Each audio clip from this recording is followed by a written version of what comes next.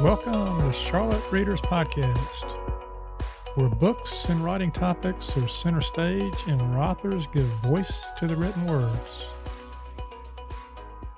I'm Landis Wade, and on behalf of my co-host Hannah LaRue and Sarah Archer, we thank you for listening. The Charlotte Readers Podcast is a member of the Queen City Podcast Network. Listen to your city at queencitypodcastnetwork.com. Hey readers and writers, welcome to this episode number 355 of Charlotte Readers Podcast Beyond 300. I'm here with co-hosts Sarah Archer and Hannah LaRue, and we've got a great show for you today. Yeah, we sure do. First up, we're focusing on Book 7 in the Write Quotes series titled The Emotional Writing Journey. We're going to share some audio from the book as well as some of our favorite quotes. Yeah, and up next we have an awesome blog post from Megan Church called When Your Career is in the Toilet. And it focuses on how one writer used her career in advertising, where she wrote copy for camper toilets, to become a published author. Sounds very good. With 7 helpful tips for writing fiction from that awesome experience.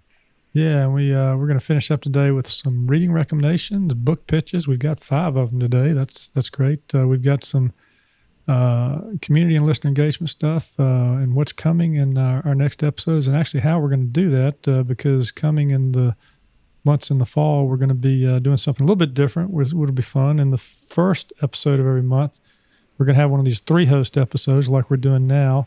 And then for the other episodes each month, one of us will be conducting an interview with a single author, and that'll be great. So tune in for that. But first, what's up with the co-host? Let's start with Sarah. We know stuff's up with Sarah. What's up, Sarah? Yeah, gosh, it's been, this is our first episode recording after taking a little summer hiatus, so I feel like there's like months of stuff worth to catch up on. Let's see. So in July, I did some travel to Germany and Italy. Great time sightseeing and hiking and stuff. And I also did some research in Munich for a screenplay that I'm working on. Just finished the first draft of that, so that's nice. I think this episode comes out on September 5th. So actually on September 6th, I'm going to be leading a class for Charlotte Lit on networking and platform building for writers. This is kind of coming from my perspective as an introverted writer, someone who just kind of wants to like hunker down into my writing basement and do the writing. But I found ways to really embrace like the social part of writing and the community part and use networking to further my career. So I'm going to talk about how to do that. It might be too late to sign up since this will be coming out the day before the class, but you can check on Charlotte Lit's website and see if you can sign up for that if you're interested.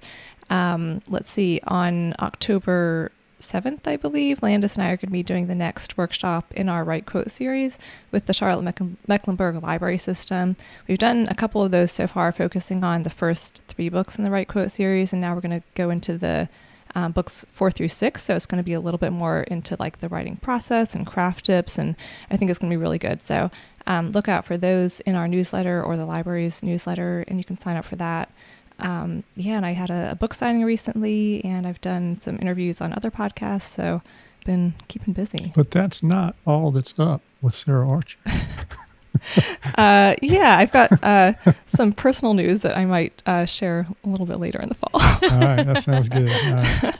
Well, I like the teaser. That's great. We'll leave that out like there. Like a good first chapter. Yeah. You'll be wanting to know more. All right, so busy summer for you, Hannah?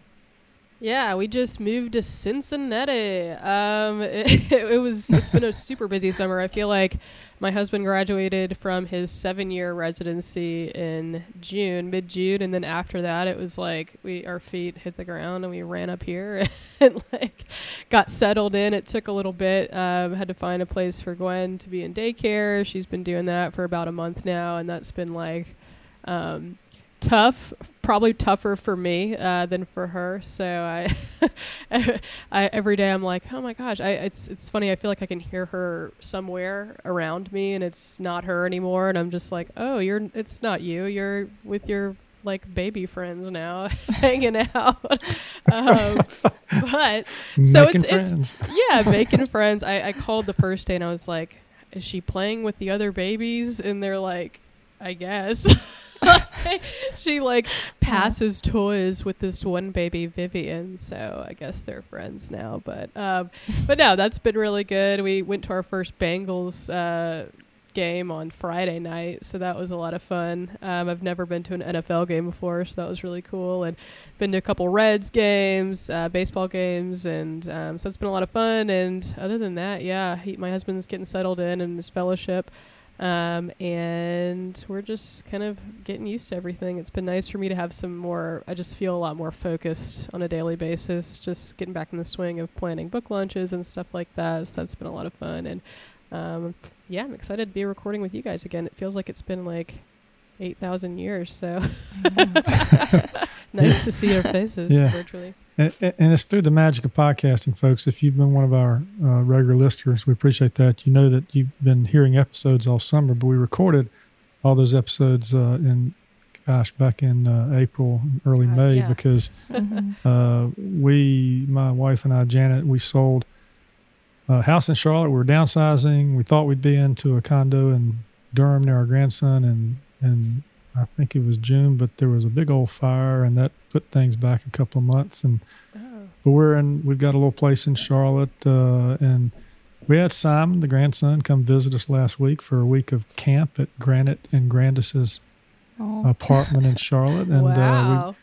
To Hannah's point, I can't walk down the hall now without seeing him running up and down the hall, in my imagination here, so sweet. So he's been fun, but he's learned this word. It's called mine, M-I-N-E, and he says it very, very vociferously, no matter what. New favorite word. Mine. No, but it's been fun. And we've been going through some changes in terms of living space, and I had to figure out how to hook up the podcast gear in this new place where I'm recording now. And when this comes out on September 5th, Janet and I will be on a plane to Rhode Island. We're going to go to Providence and then head up the coast of Cape Cod for our 40th wedding anniversary. So she put up with me for that long. Can't That's believe it.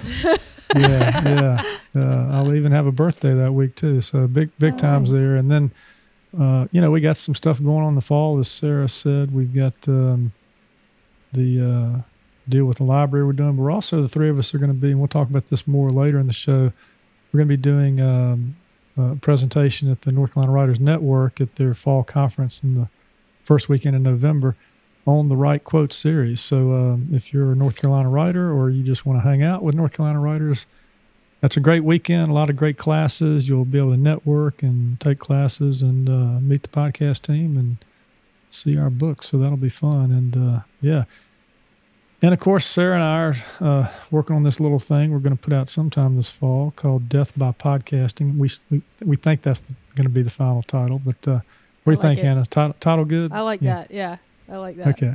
All right. Okay. You heard it here first from Hannah. Yeah. So that's what's going on. I guess. Let's move into Act 1. We're only pitching one book today. It is the month that we're celebrating the 7th book in the Write Quote series. It's titled The Emotional Writing Journey. Yeah, this is a really good one. We're excited to share these quotes. They're inspirational, they're practical. They come from over 500 podcast interviews done with hardworking, award-winning, and New York Times bestselling authors in more than 33 U.S. states and 5 countries. Yeah, this book reveals how writers really feel about the emotional aspects of being a writer. It's one of my favorite topics. I love talking about this kind of thing. So this is going to be a lot of fun. We have audio of the foreword and of the reflections, and we will share some of our favorite quotes from the book. Yeah, the topics covered in this book include rejection, pressure and fear, encouragement, self-care, and perseverance. And we're going to start out by playing the foreword, which Sarah wrote and performed right now. Writing is a pursuit perfectly situated to make you crazy if you let it. It's all subjective. It's deeply personal, requiring you to mine your own emotions and memories and develop keen-eyed self-awareness. The publishing marketplace is extremely competitive and constantly in flux. Your work as a writer is never done. You can revise and never feel finished. And the tasks of writing, researching, reading, marketing, and platform building can expand to fill any amount of time you give them, then always demand more. Writing can be an emotional roller coaster. Even reading the quotes in this book has been an emotional ride for me. I found joy, inspiration, and recognition so many times in these pages, but there have also been moments where I've had to remind myself that other writers' success stories don't make me a failure, and that I can absorb the excellent advice offered throughout the series without feeling the pressure to implement it all today. We all try to find our own ways to cope with the ups and downs of the writing life. The authors in this book share so many gems of wisdom from their wealth of experience. Let me add one thought from mine. I try to approach my writing with the attitude of the traditional serenity prayer, seeking the serenity to accept the things I cannot change, the courage to change the things I can, and the wisdom to know the difference. For me, that means attempting as much as possible to separate the writing itself from everything that goes along with it. I have to compartmentalize in order to be creative. I can't write with the feeling of people looking metaphorically over my shoulder, whether they're people I might want to impress or imitate, people I'm afraid of disappointing or offending or shocking, or readers or critique partners or editors whose expectations I might anticipate. I have to separate the actual writing from all of the networking and marketing and administrative work that go into trying to get that writing into the hands of readers. This separation also requires compartmentalizing emotions. In the writing process, all emotion is fair game. I want to laugh and cry with my characters, to let myself feel their joys and frustrations and fears and sorrows as deeply as possible. But I try, easier said than done, to treat the rest of the writing journey as what it is, a business. There can certainly be joy as well in the business life of a writer, but because so much of that part is out of my hands, I try to achieve my satisfaction in creating something that I find artistically fulfilling. If I can make something good, then I'm doing my job. Everything else is a gift. The sections in this book are arranged in a careful order, starting with the struggles of rejection and ending on a high note with perseverance, because perseverance is really what every writer needs, that focused commitment to your work, despite all the highs and lows that can go with it. As Craig Nova says, the bottom doesn't last forever, and the top doesn't last forever. What can last forever, though, is your words. Let those speak for themselves, and don't let the rest define you. We as writers are fortunate in that this thing we love to do can be so wonderful and so powerful that even when it sometimes makes us crazy, we want to do it anyway. I hope these quotes are evidence that whatever emotions you've experienced as a writer, you are probably in good company, and that they inspire you to bring your full heart to your craft again and again. All right. Well said, Sarah. Thank you. Yeah, that was good. I feel like the topics in this book are so relatable and central to so many writers in their writing lives that we could talk about things like how to deal with rejection and how to kind of take care of yourself as a writer all day. Like true. Writers love to talk about these things. And that's part of your job, Hannah, is taking care of writers and making them. Being a therapist. Yeah. You are a publicist / therapist, right? Yeah. Yes. It was, I think, what's this guy's name? He a publicist I followed a lot when I first got started doing this. He worked with Stephen King and like a bunch of these really big names, and he was like did a tweet that was basically saying a publicist is a synonym for therapist. And I was like, I feel that. It's like, why is nobody showing up? Why is nobody buying my book? Let's talk about that. Yeah. We actually have a character in our Death by Podcasting novella who is a therapist for writers. Yes. Yeah, we won't give any spoilers on her, but yeah. Her company is, I think, is Therapy Author Rewrite Therapy Services or something like that. Yeah. Love it. She's also a suspect, by the way. So, Hannah, yeah. It's me. Yeah. Twist. It's actually me. The publicist did it. I do love true crime, so I've been studying up. So, I have a recording that I did of my reflections. We're going to actually talk about 2 or 3 quotes each that we liked out of the books, but when I listened to it, I realized I must have had some kind of head cold in the spring. So I'm just going to read a couple of sections from my reflections rather than the whole thing, and we'll do that now, and then we'll go into some of the quotes here. But these are just a few pieces from the essay I wrote called Lessons I Learned from the Quotes in this book from the Emotional Writing Journey. Before you strike the match to produce the next great work of literature, you now know at least 3 things from the quotes in this book. 1, The universe loves to dump on writers. Actually, she enjoys it. 2, if the universe weren't already a most sizable antagonist, writers make life more difficult with their self-doubts. And 3, writers are tough. They persevere to persevere. Hindsight tells us that writing life struggles are tough enough without putting extra pressure on ourselves. We should trust ourselves more. We should have more faith in what we're doing, believe in ourselves, because if we don't, why should anybody else believe in us? This book is put together much like a hero's journey. We begin with rejection, bam. Next, we throw in pressure and fear, wham. We then dangle a little encouragement, then self-care, and then perseverance. The quality that gets us to come to some kind of ending. The first things first. Did you ever enter a writing contest and fail to place? Or submit to a publication and hear crickets? If so, you are a reject. Did it happen again? Well, yeah, sure it did. And again, only if you kept trying. You know why? Because if you are a writer, and let's circle back here for a moment, the universe is out to get you. Some rejects manage to win several contests in a row. Others go on a run to publish widely in respectable publications. Others get book contracts with small press publishers. Others sign with big publishers, and others get large advances. For others, everything is going great until the trolls in the universe read their books. They will say the nastiest things in their reviews. So too do the highfalutin critics who are paid to find fault. Why? Because since they can't write, they want you to believe you're no good at it either. Now, some writers will escape the wrath of the trolls and critics and get a re-up with their publisher. Book 2 comes out, but the gods who liked Book 1 are not satisfied. Expectations are too high. Your publisher cancels your series. You're back to where you were in the beginning, the writer who thinks poorly of themselves.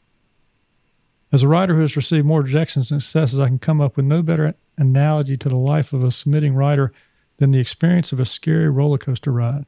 1 minute you're riding high, seeing over the treetops into the horizon, excited about the view, and the next, the bottom falls out. You scream at the sudden drop and suffer pain in the neck from the whiplash. And for what? Another ride? A chance to go again? Hell, it makes no sense. All right, I'm going to wrap it up here.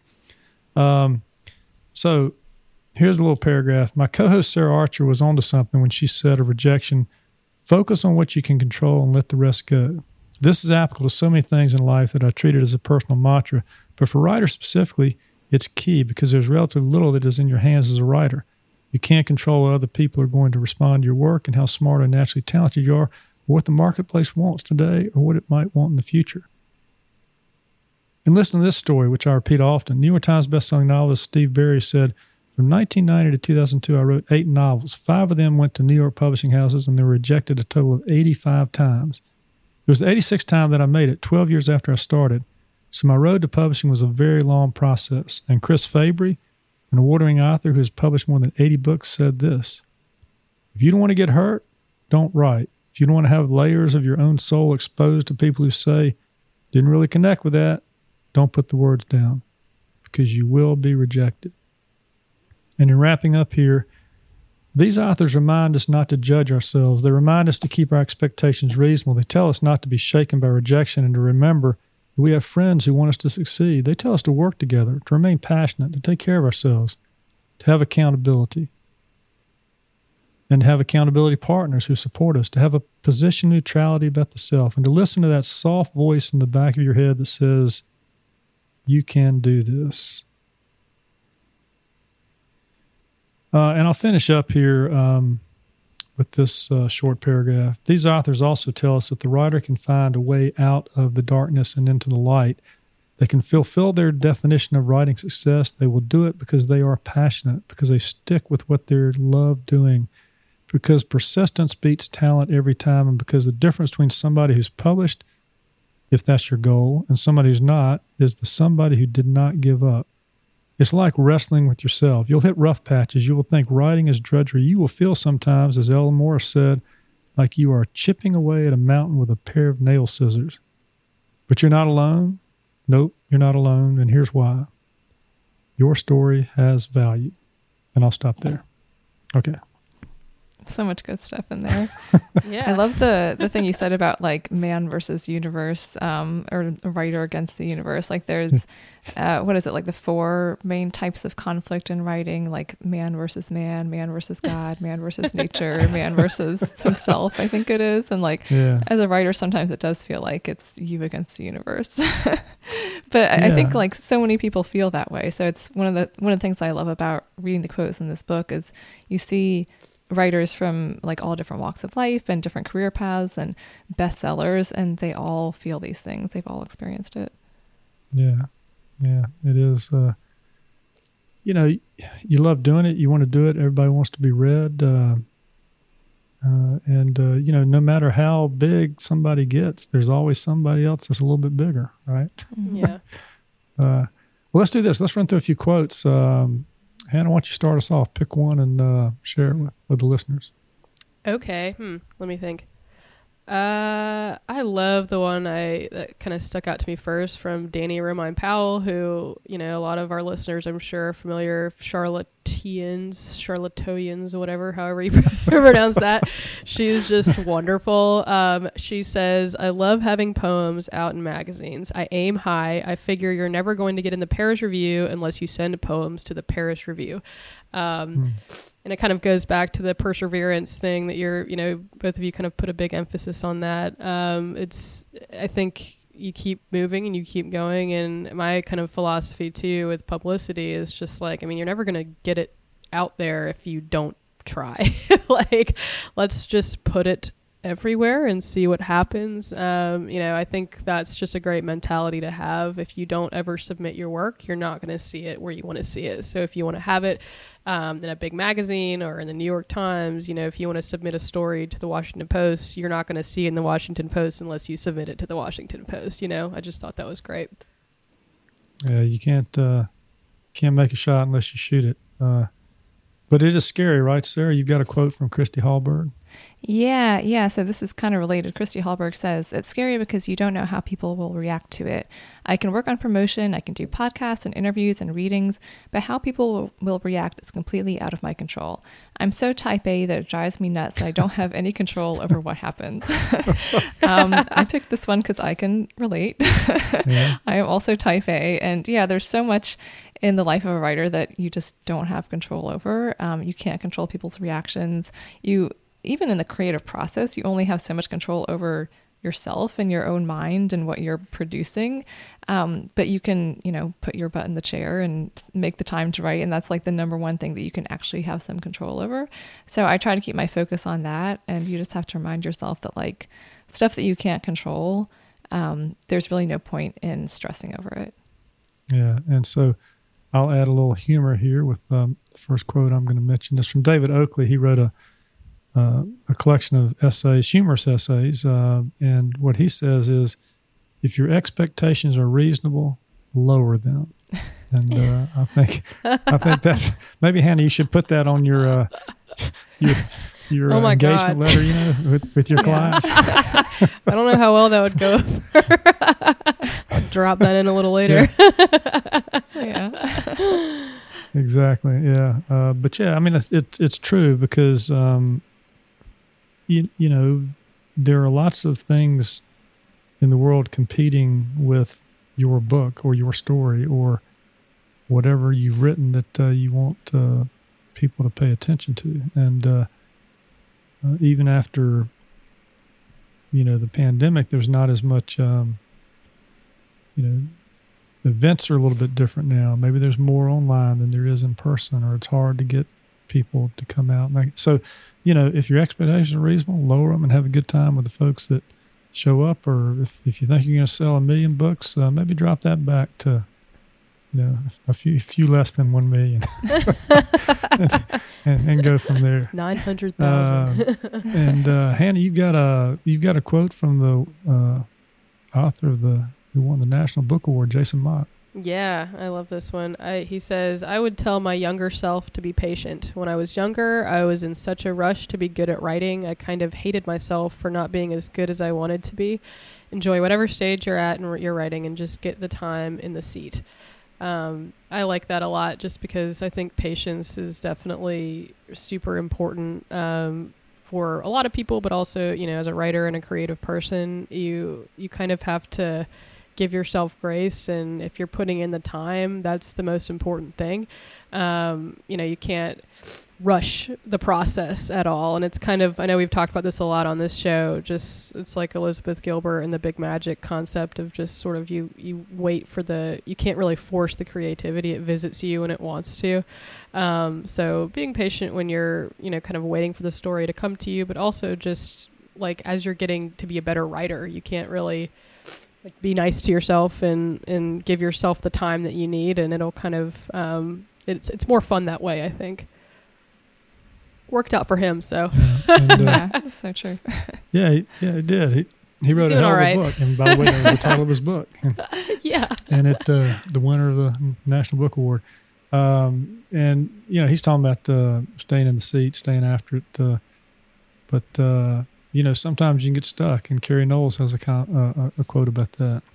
Yeah, so Carrie says, if you get stuck, I always say, don't turn off your computer, turn away from your computer, and start writing by longhand, which I think is a great idea. I don't usually, if I get stuck, I don't necessarily write longhand. I know that works really well for some people, but at least that idea of like just doing something different as opposed to just shutting down and being like, okay, I can't do this. This is terrible. Like, what am I thinking?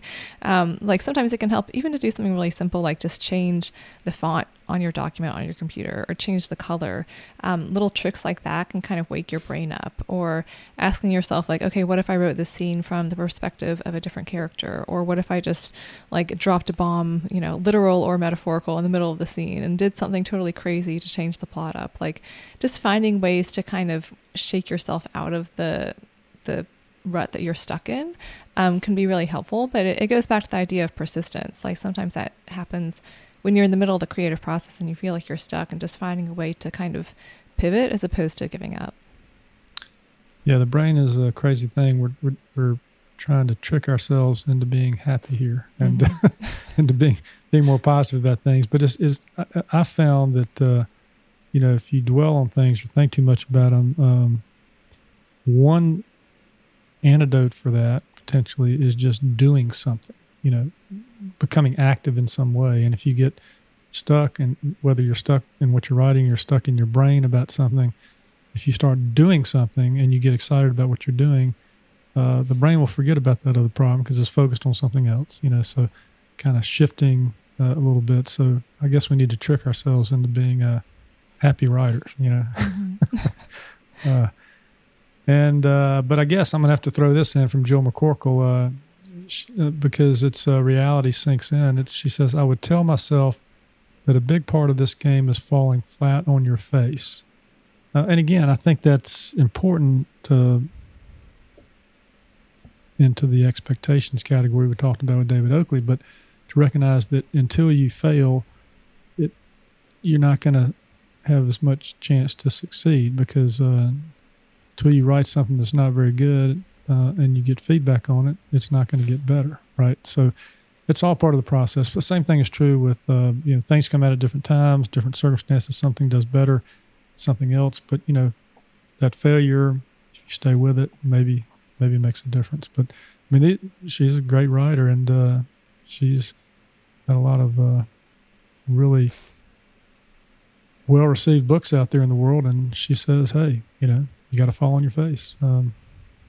But research shows something, according to Amy Williams, right, Hannah? Yeah, Amy Williams says that research shows the nicer you are to yourself, the more you get done.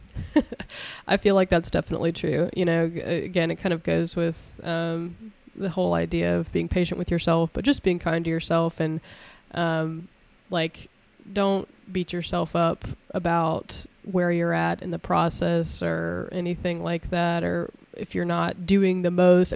I feel like that can kind of apply to a lot of different careers. Like as soon as you kind of let go of this idea of being perfect or doing the most, that was always my thing. I'm like, I haven't done the most today.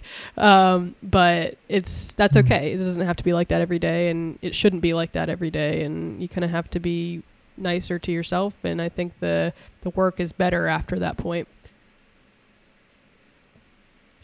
Yeah, we've got a quote here from Hope Anderson. Tell us how this one fits into the emotional writing journey, Sarah. Yeah, this one is short and simple. Hope Anderson says, everybody can make time to write, which I think is a good truth to hear. It's also a little bit of a hard truth to hear, because I know, like, for me, and I think for a lot of writers too, that's one of the top excuses sometimes for why you're not writing. It's like, oh, I don't have time. I've got so much else to do. And most of us have a lot of other things to do. You know, people have jobs, they have family, they, you know, need to exercise and eat and take care of themselves too. Everyone is going to have other commitments. Even people who are full-time writers, I hear talk about struggling to find time to write. Somehow it always seems to be a struggle. But everybody can make time to write, even if it's 5 minutes a day. Just like keeping your work in front of you and keeping it fresh in your mind. It might take you a while, but eventually you'll get stuff done. So yeah, just making that time. And it goes back to the idea of control too. Like, there's a lot that you can't control in this process, but you can control making the time in your schedule. So I think that's a great thing to kind of focus on, especially when everything else seems daunting, is just being like, okay, I made some time to write today. Like, that's a win. That's great. And I'm going to finish with a quote here. Again, we've just given you like 9 quotes from, I don't know how many, 200 and some quotes in this book here. I made reference to this in the paragraphs I read earlier from my reflections. This is Kathy Pickens. She is an award-winning mystery writer and true crime writer. She says, persistence beats talent every time. Now, if we take ownership of that and we believe in it, it pretty much means that the writing world is open to most people who want to put in the time and the effort. It's sometimes the most talented who don't put in the effort that don't succeed as well as those who maybe have a little bit of talent, but not quite as much, but who really, really, really get after it. And that's true not just in terms of the actual writing itself, but sometimes more importantly, and this is Hannah's area of expertise, is actually getting out there and beating the bushes and letting people know that there's something that you've written that people might enjoy reading, and finding the readers that might enjoy it. And that takes time. That takes effort. That takes a lot of, oh my gosh, I got to go out and plan all these events again. I got to go out and figure out how to do online advertising. And last time I did it, I didn't do it very well, and I got to try that again. So it's like there's a lot that goes into that. But I think the people that stay with it, have the success that they want to have, or just incrementally, it gets a little bit better. What do y'all think? Persistence, is that a... I think so. I mean, honestly, I've known writers over the years, like people I've read their work when they were kind of in the earlier stages or in writing groups and stuff that I was in, who I, not that I would have said this to them, but I would never have thought they would make it as professional writers, and they have. There are people who are very persistent and they keep at it and they love the craft and they just write all the time, and they go to events and they read craft books, and they've gotten jobs as TV writers or published books or things like that. So yeah, I think that just being persistent and really kind of immersing yourself in the craft and in the writing life as much as you can, even if you're not naturally, who was it, like Mozart, who was like a child prodigy of music, like if you're not the natural like Mozart of writing, if you really want it, you can make it happen. Yeah. Well, the next year Hannah's going to be entering the persistent stage with Gwen, because once they get closer to 2, it's they become a little more strong-willed, Yeah, so. I mean, she's already kind of like that now. I feel like she's just like, she knows what she wants, and if she doesn't get it, she just is like, meh. She realized this past weekend she likes chocolate ice cream a lot, and so we were sharing ours with her, and whenever we would put it in our mouths, she would just be like, yeah. And I was like, wow, okay. Future writer, well, maybe. Yeah. After Simon spent a week with his with Janet and me here in Charlotte, he got back and they were in a store and he had a meltdown because they wouldn't buy him a toy. And I said, really? Why did that? And I said, oh, okay, I understand now. Yeah. Because we just spent a week spoiling him, right? Yeah. I want that. You can have that. I want that. You can have that. That's your job, though. Grandparents, it's like, sure, do what you want to do. And you come back to mom and dad, or mom, dad, whoever is at home, and you're just like, that's not how it works here. All right, we'll wrap this up, folks. We hope you go out and and buy the Emotional Writing Journey. You can support the podcast when you do it. They're not very expensive. You can get them online. The first one in the series, which is The Writing Life, you can get free online. Just download that. I think the others are like $4.99 to download online. You can get them in Parker Books has them as well. You can get the print books online as well. They're out there. They fit in your pocket. They're the kind of thing that you can take with you and flip through and get inspiration from.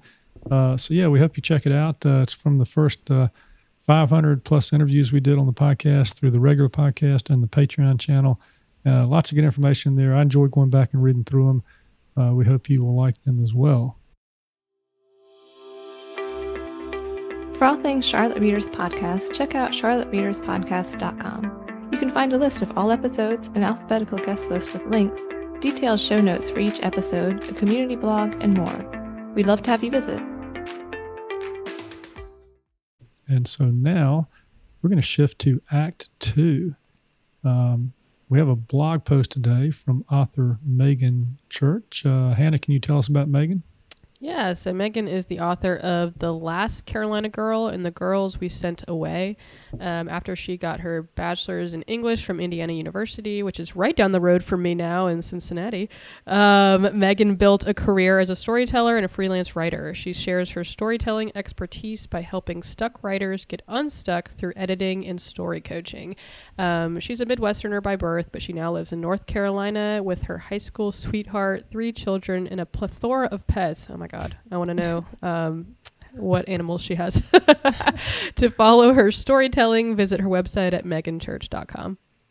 And that's MEAGAN church.com. And her title, which when I first saw this when it was submitted, I was like, I don't understand. When your career is in the toilet. And then I was thinking, her career was not doing well, but actually she started writing out about toilets. So let's hear what she has to say about that right now. Hi, I'm author Megan Church, and I'm here to talk about when your career is in the toilet. 5 creative writing tips learned in a cubicle. I used to write about RV toilets. Fresh out of college with a creative writing degree and full of idealism, I took a job at an advertising agency. I assumed it would be a temporary gig while I wrote and published my first novel. 1 year later, I hadn't written a novel, and that full-time cubicle work had flushed away my optimistic notion that I would change the world one word at a time. Instead of making a difference with my day job, I spent a significant portion of my time researching and promoting camper toilets. That year, I lamented the means of my paycheck, knowing I had better stories to tell than a carefully crafted press release. But what I didn't know was that I was learning to write in a way my writing professors did not teach me. On the other side of the cubicle wall sat my manager and mentor. On each press release, newsletter, brochure, and website I wrote, my manager scribbled copious notes and changes. Over time, not only did my drafts receive fewer edits, but those lessons began leaking into my fiction writing. Nearly 20 years later, I see the influence of that guidance in my fiction writing. The following lessons I learned in that cubicle helped me become the published author I am today. Number 1, lead strong. On those early drafts that sounded more like creative writing than marketing materials, my manager repeated, "Don't bury the lead." He instilled in me the importance of putting the essential information up front. I'd argue the same holds true for novel writing. Pull the reader into the story immediately. Don't expect her to wade through pages of even well-written but not pertinent information. Honor your reader's time by getting to the point quickly. Number 2, write lean. Adjectives and superfluous information and descriptions can distract from the story. Be simple and direct. I perhaps took this advice too much to heart. As the first draft of my debut novel, The Last Carolina Girl, came in under 60,000 words, I realized how accustomed I had become to writing lean. Through revisions that focused on world building and character development, my debut novel reached a more desirable length of 80,000 words. But anything that was added was done so with purpose and intentionality, not simply to bloat the word count. Number 3, let go. When writing for clients, the projects and end results belong to them. When writing fiction, I have to remember that not everyone will receive and engage in the text in the same way that I will. So if I want to publish a book for a greater audience, I have to understand that I cannot control all parts of the story, nor readers' reactions to it. For the sake of the greater story and the interest of the reader, I cannot become too attached to my words. Number 4, start somewhere. I was young the first day I walked into that ad agency, but I didn't think I was. I thought I knew far more than I did. My mentor's pen and the toilet account showed me otherwise. While I had hoped to jump from college to novel writing, I needed years of experience and life lessons to get me to a place of being ready to journey the long and winding path to publishing. And number 5, embrace expertise. Writing can be a lonely business, but it also takes multiple hands to produce an end product. Crafting the story is only one part of the process, so listen to the expertise and wise counsel of your agent, editor, and publisher. If you're not there yet, find a critique partner. My former manager proofed early drafts of my novels, providing me with pages full of comments, edits, and questions. As daunting as receiving constructive criticism can be, it's a necessary part of the process. Be humble enough to listen, adjust, and edit so the story appeals to an audience other than yourself and can reach beyond your friends and family. It took me about 2 decades longer than I thought it would to sign a book deal. But with each word I wrote, each phrase I strung together, I learned a little bit more about writing. Publishing takes time and perseverance, and sometimes the pit stops along the way strengthen our craft in ways we couldn't have predicted. All right. Thanks, Megan, for that post. You took it from the toilet to a much better place. I like that. And there's information here not just about writing, but about what we were talking about earlier in terms of not the story's not for everybody, and so be open to that. But let's Sarah, some of your thoughts. Yeah, well, it was interesting to me listening to this because it ties back a lot to the Jason Mott quote that we just heard about being patient and embracing the stage of your writing journey that you're in. I mean, I'm sure nobody's dream as a writer is to be writing ad copy for camper toilets. Like, that's not why you get an English degree. That's not why you become a writer. That's not where you want to end up in your career. But look at all of the great craft advice and technique that she learned through doing that work. And it might have been maybe felt like drudgery at the time. It might not have been where she wanted to be, but it sounds like it really made her the writer that she would become and that she was able to be later. And without that early training, she wouldn't have been as successful. And we hear that with so many writers on this show. I feel like people who start out as journalists, or they're lawyers writing briefs, or they're writing ad copy, or copywriters for different companies, and they're doing writing that's maybe more practical and less creative, but there's a lot that they learn from that they can then take into doing their own projects later on. Yeah. Hannah, your thoughts? Yeah, I mean, I totally agree with that. And I think most people, writers, anything like filmmakers, you kind of start somewhere. And I know, I like that she said that too. It's like, you got to get started. And being in a cubicle, like, I mean, that was sort of, I know that feeling where you're like going to a cubicle and you're just like, have all these lofty dreams and things. And you're like, this is just a placeholder until I, get to that point, and then you become kind of complacent, you have less time, and like all these different things. It's frustrating, but it's like, if that's what's driving you too. And I like that she kind of talks about that a little bit, just like, this isn't, she kind of realized a year later she hadn't written the book yet. She hadn't done all of these things, but that doesn't mean it's not going to happen. You use it to kind of move yourself forward. And you can kind of take a step back and say, like, okay, well, what did I learn about the actual craft while I was sitting here doing this? Kind of like you're saying, Sarah, no one really wants to be writing quippy one-liners about toilets, or maybe they do. I don't know, but depends on what they're getting paid. It sounds kind of cool. I don't know. Probably get kind of creative with that. But it all goes towards the same goal if you let it. I think that's the big thing. Is like, you have to like allow it to push you forward versus staying in that place where you're kind of just like, okay, well, this is it for me. But I don't know. We're all looking for motivators, and I think she found hers in a toilet. So good job, Megan. and I think the first 2 points you made are, for me, probably, well, 1, 2, and 5, I think. But the first 2 were lead strong and write lean.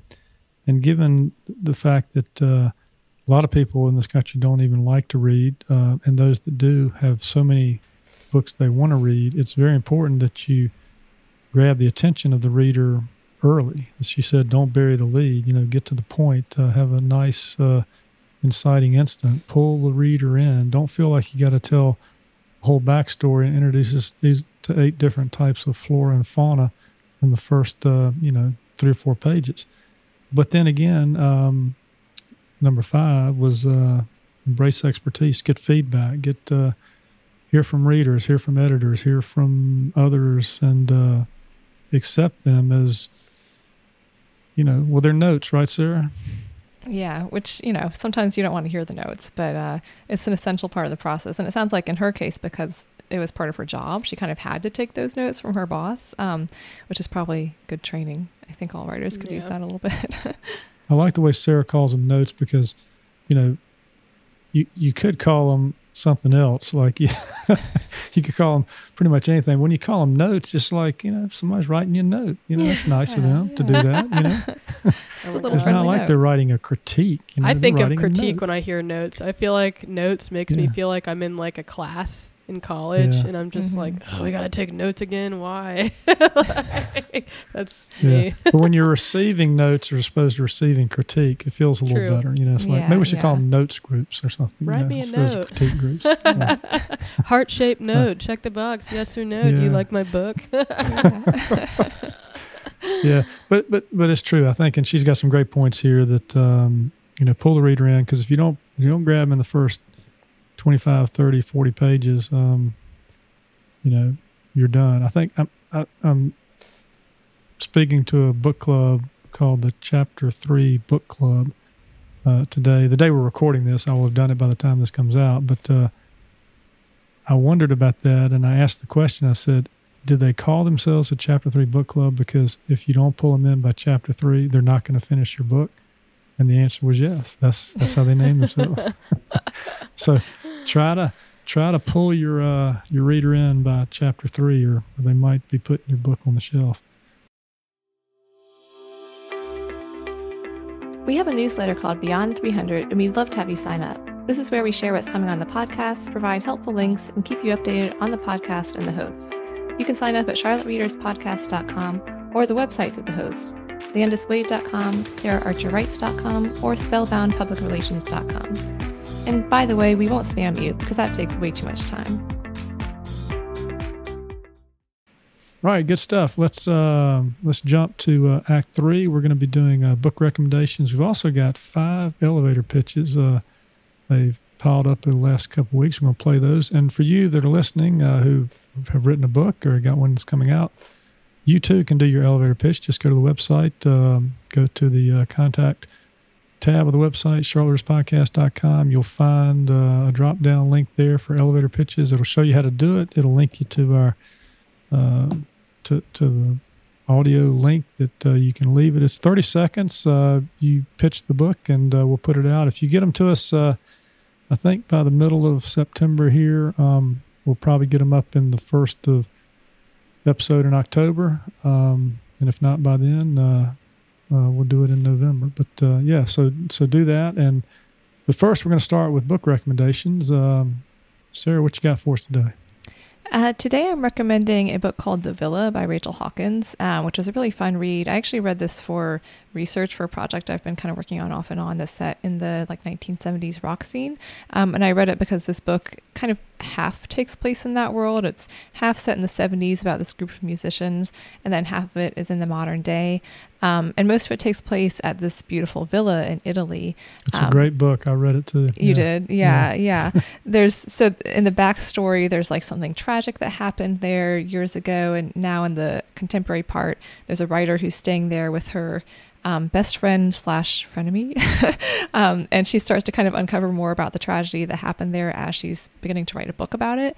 I thought it was a lot of fun. It's very like pacey, just like we were talking about. It really has a hook and draws you in from the very beginning, and it keeps the plot moving, keeps you kind of in suspense. But there's also some thoughtful commentary in there about things like balancing a career versus a personal life, and friendship, family versus ambition, things like that. It also has a little bit of that like vicarious tourism element, because you get to read about the beautiful town and villa in Italy and that sort of thing. I thought it was a lot of fun. Did you like it, Landis? I really did. I think as I remember, I listened to it through Libro.fm on audiobook, and it had this nice, back in time connection, where this woman finds this missing manuscript or something. She's trying to figure out what happened to her mother. I think that was the storyline, or something. Her father, maybe, who had died years ago, or somebody that she had dated. Anyway, it was a mystery within a mystery. So you had this older mystery, and you had the modern day mystery, and it had some neat twist to it. And as you said, it was set in a nice villa in Italy, and made you want to go stay there. Yeah. Just as long as you don't get caught up in any right. Well, dramatic events. Don't die in the mystery. Hannah, you got one for us. Yeah, I am recommending a book called All the Dangerous Things by Stacey Willingham, and she's actually a Charleston author, so she lives there with her husband and dogs, and she's a good friend of the bookstore Bucks and Books, which I'm constantly working with them, so I kind of found out about her through them. The book is great. I believe this was her second book, and it is a kind of like a psychological thriller. Like, I feel like I'm always recommending those, but I love a good mystery, something that gets me hooked, and then kind of dives into the past of the characters. And the whole premise of this one is the main character hasn't slept in a year, basically, because her son was taken from his crib. And I actually had to be convinced to read this one, because I feel like since having Gwen, I'm a little bit more like, I don't want to read about child abduction at all, because it just makes me really upset. But my dad was like, no, it's not really like that. And he was right. It's not really, it is what it is, but it's not going to give you nightmares or anything. It's very good. It's kind of about her childhood and why she hasn't really been able to sleep. Goes into kind of the balance of parenthood, like motherhood, and wanting a career, and marriage issues, stuff like that. And it's set in Savannah. So to me, and she was from Beaufort, the main character. So it's kind of for anyone that lives or is from the Southeast, coastal towns, or visits those towns. It's kind of nice because you're going to recognize a lot of cool places. And so that was kind of a neat part of it. And then just it's her trying to find her son. And there's also a true crime podcast that's part of it. She found a podcast, and she's doing interviews and all this stuff. And so I was like, oh, this is great. So if you like true crime podcasts, good crime stories, Southeast beach towns, this one is a good one. All right, that sounds good. Well, mine's not a novel, but since Sarah and I have been working on a novella together, and I wanted to share this book. I think someone else may have mentioned it earlier on a podcast, but this is Self-Editing for Fiction Writers, the second edition by Rennie Brown and Dave King. Rennie Brown was once a senior editor at William Morrow, and then she ran a national book editing company, and Dave King was a contributing editor at Writer's Digest and independent editor. I really enjoyed reading through this book. Read it through it in a weekend. It's pretty quick. I mean, the chapters are well marked. It's got a lot of headings and subheadings and some good examples. It's a great way to go through and work on your own manuscript. And at a point where Sarah and I had been working on each other's stuff here, I thought, let me read through this and see some things. And I did, and I saw some things. And we still got some work to do to get this thing ready. But I do believe that reading this kind of book and putting in practice some of the things that it tells you to do will cause you to notice things that your brain would have overlooked as you're writing the text. And it'll get it in better shape to send out to some beta readers, or even before you even send it to your editor. It's a good practice to go through this, because you want it to be, as much active voice, as much lean, as much, as you can. By doing that, I was able to knock out about 1,000 words from the manuscript, which is you think when you're looking at it, how did that happen? How did we just knock out 1,000 words? It's amazing how quickly it can happen from active to passive and getting rid of some paragraphs that you go, wait a minute, that doesn't advance the story, or wait a minute, that I can say that in one sentence and not 3 sentences. So it's a great way to look at your own work. So you can get it online, Self-Editing for Fiction Editors, 2nd edition. All right, you want to add anything to that, Sarah? To that point? Yeah. No, but I think those are all great tools. In cutting down a manuscript is such a deceptively hard thing to do. Right. So it's good to know how to not just think about like, oh, I have to cut like a whole chapter or something, but if you make those little tiny edits, like a word here, a word there, it really does add up a lot. So those are really good tips. Well, and it's, it's some things as simple as putting in the search ly, which is going to get a lot of adverbs and adjectives and that kind of thing. So it's or the word and or the or whatever, so it's a good technique. But there's a lot of other good stuff in there too. Anyway, check it out. All right, we got elevator pitches coming. We got 5 of them. Let's do this. They're 30 seconds or so each. Let's listen in, and if you've got one you want to submit to us, go to the website and do that. We'll get it up, and it's a good way to practice the pitch, because when someone asks you what your book's about, as I've said this before, if you've asked somebody that and they're still talking after about 4 minutes, that's not an elevator pitch. That's a slow damn elevator, actually. Dang. If it's going to take you that long to get up to the floor you're trying to get to. So, all right, here we go. We got Carrie Kagan. If The Devil Wears Prada, Almost Famous, and Sex and the City had a menage a trois, their offspring would be my new book, The Rise, Fall, and Return of Sarah Mandelbaum. It's loosely based on mostly hippie rocker me and my experiences trying to succeed as an editor at a high fashion magazine, which were hilarious yet hair-raising. Talk about trying to jam a square peg into a round hole. Or is it a round peg into a square hole? I'll let you decide. Good one. That's a really good one. I love that. Yeah. Nice, quick lead there. What was it? Let's hear that quick lead again. Hold on. If The Devil Wears Prada, Almost Famous, and Sex and the City had a menage a trois, their offspring would be my new book, The Rise, Fall, and Return of Sarah Mandelbaum. All right. Love. So, there you go. That's a quick entry into the story there. All right. So let's hear. We got Lisa Klein. What she's offering us. When 50-something Beth meets Mr. Right and the granddaughter she never knew she had, she must find the courage to start over. Ladies' Day, my new book from Camcat Books, has been called a surprise hit and a heartfelt examination of what it means to be and to have a daughter. Charlotte author Kimmery Martin says Lisa Klein's writing will appeal to fans of golf, certainly, but also to anyone who wants a heartwarming and thoroughly entertaining family drama. All right. Well done, Lisa. Lisa's been on the podcast before with her books, and this is she put out several books in a year. We had her other book on the podcast, but Ladies' Day is the second she had out this year, and a nice intro there. Let's hear that short intro again here. When 50-something Beth meets Mr. Right and the granddaughter she never knew she had, she must find the courage to start over. All right, there you go. Good start. That's These good. First sentences, kind of pull you in here. Mm-hmm. Yeah. All right, let's see Megan Church. Megan, who did our blog today, she also submitted her pitch. Let's listen in. Set in North Carolina in 1935, The Last Carolina Girl by Megan Church is an historical fiction novel that follows 14-year-old Leah, who's growing up wild and free in her idyllic coastal setting. When tragedy strikes, she's orphaned and sent away from the only home she's ever known to live with a family in Matthews. But there's strangers who are hiding deep, dark secrets that threaten her future. Set against the backdrop of eugenics and forced sterilization, The Last Carolina Girl is a story of forgotten history, autonomy, and the people and places we ultimately call home. It's available anywhere books are sold. All right, well done. A lot packed into 30 seconds, right? That was good. That was good. Let's hear her lead again.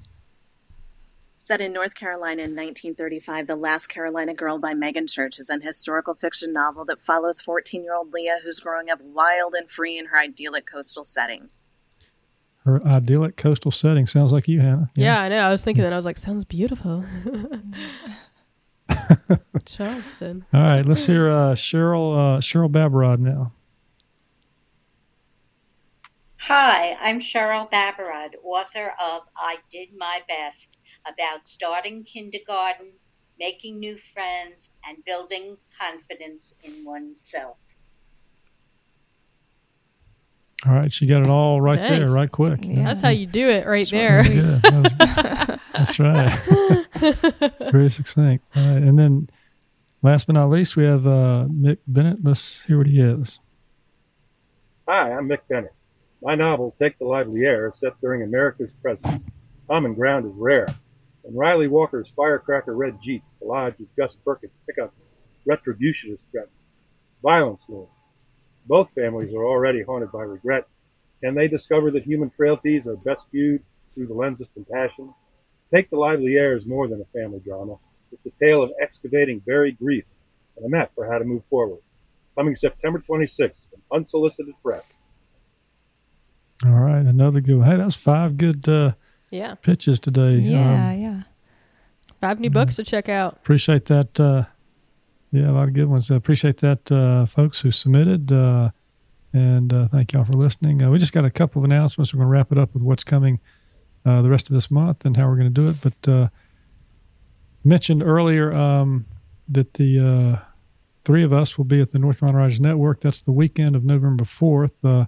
This is a great opportunity for everyone to come take classes, engage with other North Carolina writers. Our team's invited to present a class on writing using the Write Quote series as inspiration. Come meet Sarah, Hannah, and me, say hello, participate in our class, and have a fun weekend. Registration is now open. You can check that out online at the NorthCarolinaWritersNetwork.org and click on programs and then conferences, and that's how you can sign up. And Sarah already mentioned the library. Sarah, you want to share that again? Yeah. So we've got some more of our library workshops coming up with the Charlotte-Mecklenburg Library System based on the Write Quote series over the fall and winter. Landis and I are going to be teaching a course at 2 locations of the library system, focusing on storytelling, writing techniques, and editing. They're free. The workshops are a lot of fun. You get free lunch. You get a free book. What more can you ask for? They've been very interactive so far. We've had great groups of people, a lot of discussion, also some writing exercises in there. And you get to hear from other writers about their experiences and hear from the authors in these books and the quotes and what they share there. If you didn't attend one of the first sessions, this one is freestanding, so you don't have to worry about being behind the game. But if you did attend one of the earlier ones, this is going to have a slightly different focus and different activities, so you can feel free to come out again and join us at another library branch. So look out for details in our newsletter, and we'll be posting links to register for those events. Yeah, and you can sign up for the Charlotte-Mecklenburg Library newsletter as well, the writing newsletter they have, and get information about it there. Or you'll see it in our newsletter if you'll sign up for that at charlotteridgepodcast.com. We'll be having information about that too. And as I said, these workshops, I said you get a free book, you get a free lunch, and you get free advice. And I'm just trying to figure out who would not want to go to something like that. Lots of free. Lots of free stuff there. All right. Well, we've had another hour of fun here on the podcast, and we want to thank you all for listening. Thanks for hanging with us. And this long, we're going to do something a little bit different in September and October, November, December. We're going to have these kind of episodes the first of the month, and then we'll have individual interviews by individual hosts. It'll take place for the other Tuesdays in the month. And Sarah will, in her melodious voice, tell us what's coming in September. Yeah, we've got some great author interviews coming up this month. On September 12th, we're going to feature Susan Zarenda, author of The Girl from the Red Rose Motel.